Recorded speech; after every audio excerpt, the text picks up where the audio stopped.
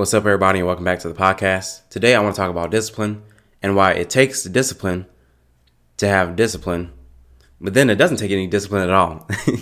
I know that may not make sense, but of course, I always make this promise that it will make sense by the end of the podcast. And yeah, let's get right into it. So, definition of discipline. The definition of discipline is the deferral of gratification for some long-term ideal, some ideal off in the future. Let's talk about a weight example. The new year is here. People want to get in shape.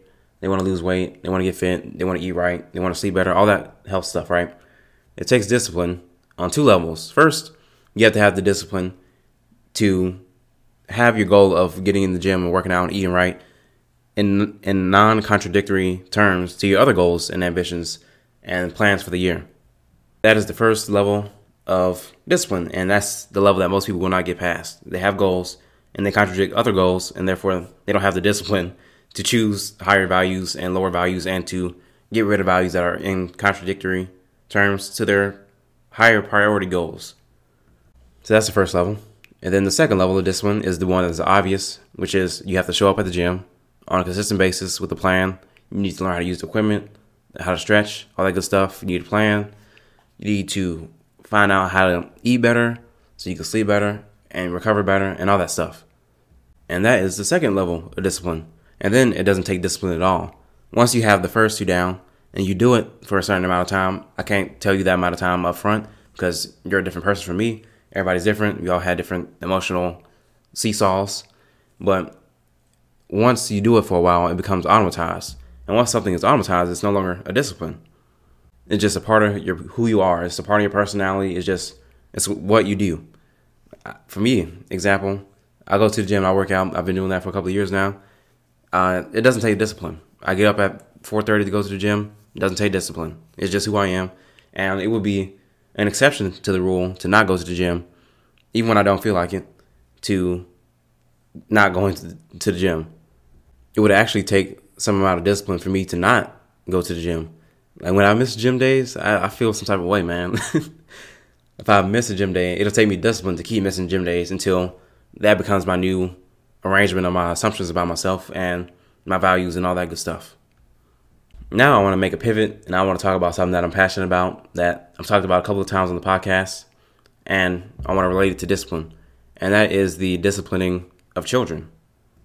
It's important to know what the stated goal of parents are because that is the basis from which we will determine if discipline is working or not. And the main goal of every parent is to raise their kids so they're well-adjusted, can get a good job, can have great relationships, and be better off than they are, supposedly. That's a great goal to have. It's definitely the goal I'll have when I have my own children. But the way people go about disciplining their children will foster them in a way that makes it less likely for them to have those great relationships, to be economically viable, and all this good stuff. Remember, discipline takes discipline. So if a parent's way of disciplining their child is to hit them and to yell at them, emotionally abuse them or neglect them, or some other form of negative stimuli, then they aren't practicing discipline because discipline takes discipline. And if discipline is hitting your child, that's a contradiction in terms because hitting someone, by definition, is not the deferral of gratification. I want to hit people all the time. Somebody says something messed up to me, I want to hit them in the face, right? But I don't because I have an ideal in my head called not going to jail, not being a felon, being out in society and not behind bars, and a whole bunch of other stuff. So we know that hitting people is wrong, and it is not a deferral of gratification to hit your children. So therefore, if your first mode of discipline is wrong, the top level, then your discipline on your children isn't actually discipline. It's actually the indulgence of gratification in terms of getting them to comply right there and right there. And if you're a parent and you want your children to have children, practicing the opposite of, I said children have children. If you want your children to have discipline, then doing the opposite of discipline isn't the way to get them to have discipline. Imagine I'm a boss. I'm your boss, where you work at my agency or something like that. Either way, I'm your boss, right? And you're not performing the way I want you to perform. You're slacking off. You're letting deadlines hang, go by, fly by, whatever it is. And I decide, hey, you need some more discipline. So I'm just going to go up to you and I'm going to punch you in the face. That would be freaking crazy, right? You understand that is not discipline. It is the indulgence of gratification, and I would rightly be thrown in jail for that. And of course, that would not solve the problem of you leaving deadlines, letting deadlines fly by or whatever. You leave the job, and then I'll have even more deadlines not being met and all that stuff. It's wild, very wild to me how people think that they can do the opposite of what adults do to children, which is to be indulgent in their emotions and their violence and hitting and screaming and all that stuff, and expect them to turn out good for some reason. It doesn't make sense. It's like you plant corn seeds, but you expect bread to pop up out of the ground. It is absolutely retarded. If you want to teach your child discipline, the best way to do that is to have discipline yourself, which is you need to have discipline in how you deal with your child, and you need to have discipline in how you think about disciplining your child. Because if you have two contradictory goals of, I want to hit my child and I don't want to hit my child, then what's going on here? You don't have discipline in that area, and therefore you're going to slip up and you're going to hit your kids and all that stuff. The proper way to go about disciplining your children is to first have discipline yourself and the hierarchy of your goals. And if your priority goal is to make sure that your kids are healthy, happy, functioning human beings who don't leave you in a nursing home when you turn 70, then you must reason with your kids, reason with them. Kids are smart. They can reason at like 2 years old. They understand stuff. They may not always want to do the stuff that you want to do. You have to learn how to negotiate with them. It's not simple. Well, it is simple. It's not easy. It's a lot easier to hit your kid because they can't do anything about it. But if the ideal goal in the future is to have them love you and want to be with you in your old age and to have them grow up to be functional people, then that's what you have to do. It's not even an option anymore. And the earlier you can adopt this attitude in terms of raising your children, the less likely they'll leave you in the future. Because the more you do something, the more you would do something. You have all these neural pathways of indulging your emotions when it comes to your kids, hitting them, screaming at them, neglecting them, all this stuff. It becomes automatized. It takes discipline to take discipline, and then it becomes automatized. If your discipline is indulging in your gratification and keeping indulging in your gratification by hitting your children, and then it becomes automatized. It becomes automatized, and you do that up until the point where you can't do it anymore because they're too big, or they're too strong, or you actually feel fear that they might do something back to you. And once you're at that point, oh man, it's probably too late for you. If that's you, I'm sorry. Well, no, I'm not. I'm not sorry. But if that's you, you'd be lucky to keep your kids around when you get older. All right. So a quick review of what my thesis is, that discipline takes discipline, and then it doesn't take discipline.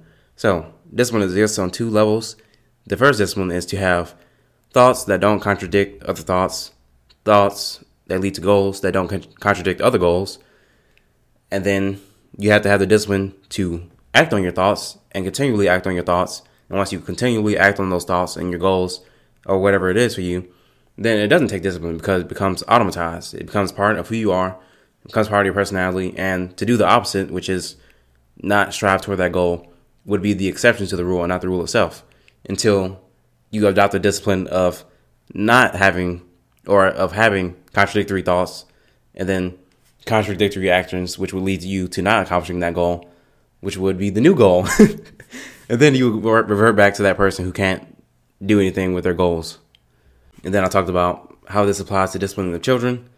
If the parent of the child doesn't have their first discipline in the right order, which means to say if their ultimate goal for their child is a healthy, functioning human adult that loves them and will take care of them in their old age, then they have to have the discipline of not having contradictory goals in priority order. So they would have healthy children at top.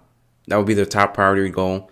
And then indulging in their emotions and their capacity for abuse and neglect, that would be off the list. It would be off the list completely.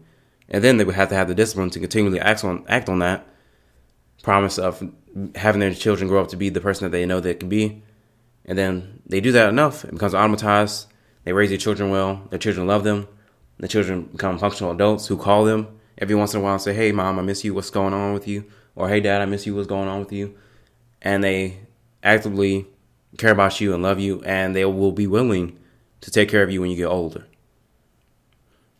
If the parent actually wants to beat their children, they need to have the discipline of having no discipline, which is to say they need to all keep contradictory goals and thoughts and then act on contradictory things, which means to say beat your kid some days and then love your kid some other days.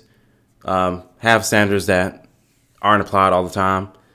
Have punishment given out randomly and then give praise randomly. And then your kids grow up and they don't really love you like that. They don't really like you. And they let you go to a nursing home when you turn 70 instead of them taking care of you. If they can even take care of you, because people who are abused are less valuable financially on average. Yeah, that's all I got to say. I hope I put it in a coherent manner that makes sense to you. But with that, this is something I'm very passionate about. I'll definitely be talking about this over and over again.